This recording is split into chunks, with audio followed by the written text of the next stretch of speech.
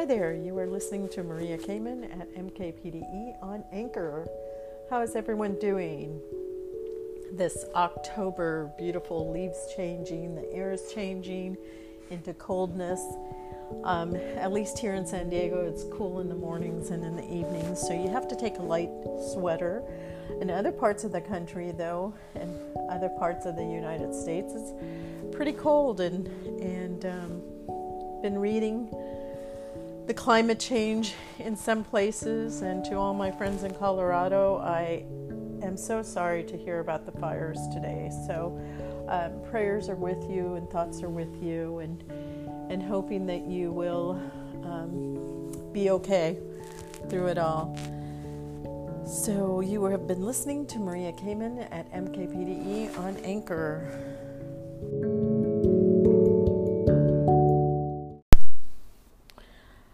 Hi, you are listening to Maria Kamen at MKPDE on Anchor, and I guess in the intro I should have told you what I'm going to talk about today, and I didn't. I got tongue-tied on the Colorado fires, so it's affecting us all to have to stay home and to be safe, and the whole fighting over the voting rights, and do we mail them in, do we lose our voting polls? And I had questions about that because personally I thought that government controlled the voting polls, but maybe it's private citizens that control the voting polls. So my thought was, oh, what a cool idea to sort of have voting polls in government offices. So instead of going into somebody's home, you'd go into the post office and go into your voting poll and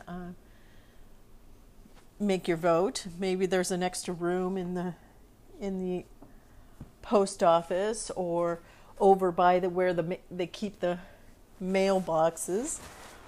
That's what I thought was going to go on, but I guess it's not like that at all. We're supposed to vote at home and mail them in. So if you haven't done that already, this is a reminder. I know for me, I have to read it a little bit at a time because I get overwhelmed and I have to think about the issues that I'm voting about. I don't mean overwhelm as in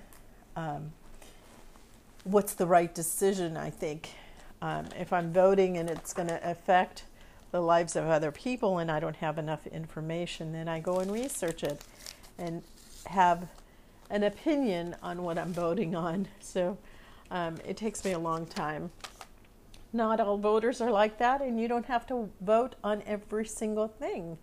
The most important one is who's running for president. So everything else is important as well, but it does vary, I believe, depending on state and county and city and all of that. So my encouragement to go and vote, and hopefully after the election we can get back to normal. I hope this whatever pandemic, COVID-19, is out of our systems, and it would be nice to think that life as normal will happen. I know for me, the streaming thing isn't as great or as enjoyable or as pleasurable as to talking to the person in person. Even in my meetings, the feeling of talking to myself is a little big, even though I know the other person's listening and responding to me, but somehow talking to a computer screen or a TV monitor or a camera, there's just something not as connecting as it is when you talk to the person.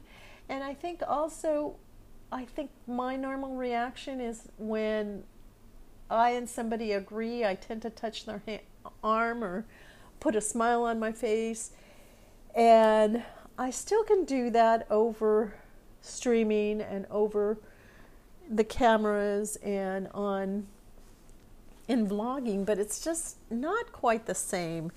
And I think you don't get the whole picture of what the person is thinking or experiencing or doing.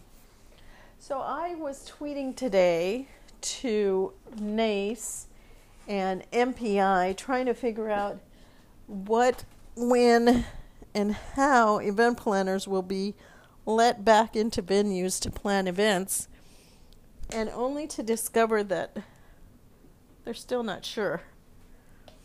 So, the good thing is venues are open and accepting reservations. The bad thing for event planners that have been, I guess the income has been greatly affected, but I can't say we're the only ones.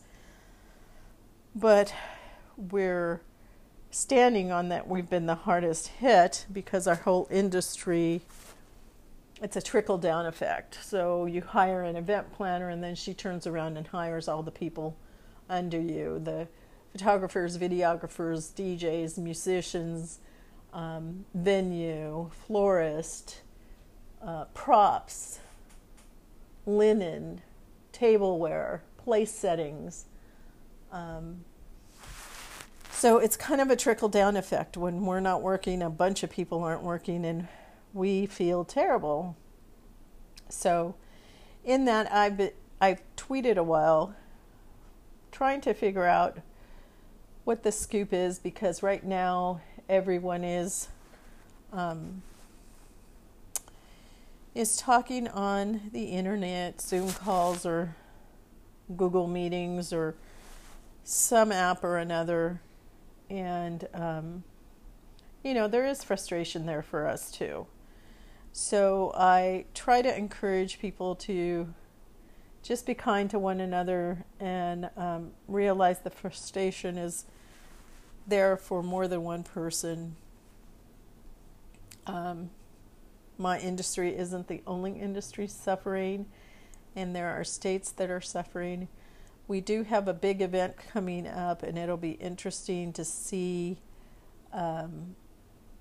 what's going on with that. I think preachers are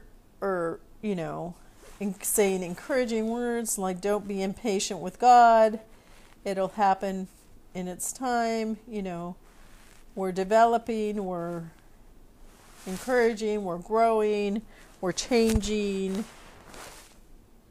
But I don't know that that's how most people feel. And I don't have an answer for you. I would like to say that with a new president it's going to be all solved, but I don't believe that. So I don't think that one person can do this much damage. I don't think blaming a party is the solution. Ideally, it would be both parties working together to create a solution. Nonetheless, I am here to encourage you, if you're planning a wedding, a meeting, or an event, to please call your venue and see what's going on.